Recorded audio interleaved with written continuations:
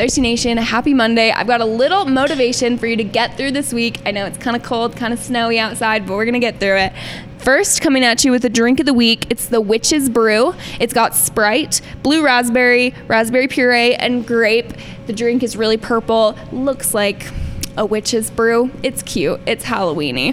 And then this Wednesday, we've got maple dipped beignets, which are the ultimate autumn treat. We're going to have them from 10 a.m. to close on Wednesday. And next Wednesday, we'll have a different flavor of dipped beignet. So just keep checking in the update for the flavor of the week. Then this weekend, we've got a really fun new Halloween feature coming at you. We are making mummy pretzel dogs. So you've seen our classic pretzel dogs.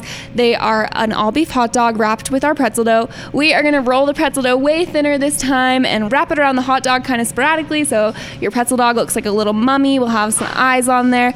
Mummy dogs will be available on Friday and Saturday from 10 a.m. to close. And then at the end of the week on Saturday, we are hosting our second annual Thirstoween party. This is going to be super fun. We're going to have our episode of Quick Sips on Wednesday cover Thirstoween, but you can expect some fun pumpkin carving, some treats, some freebies, and a lot more.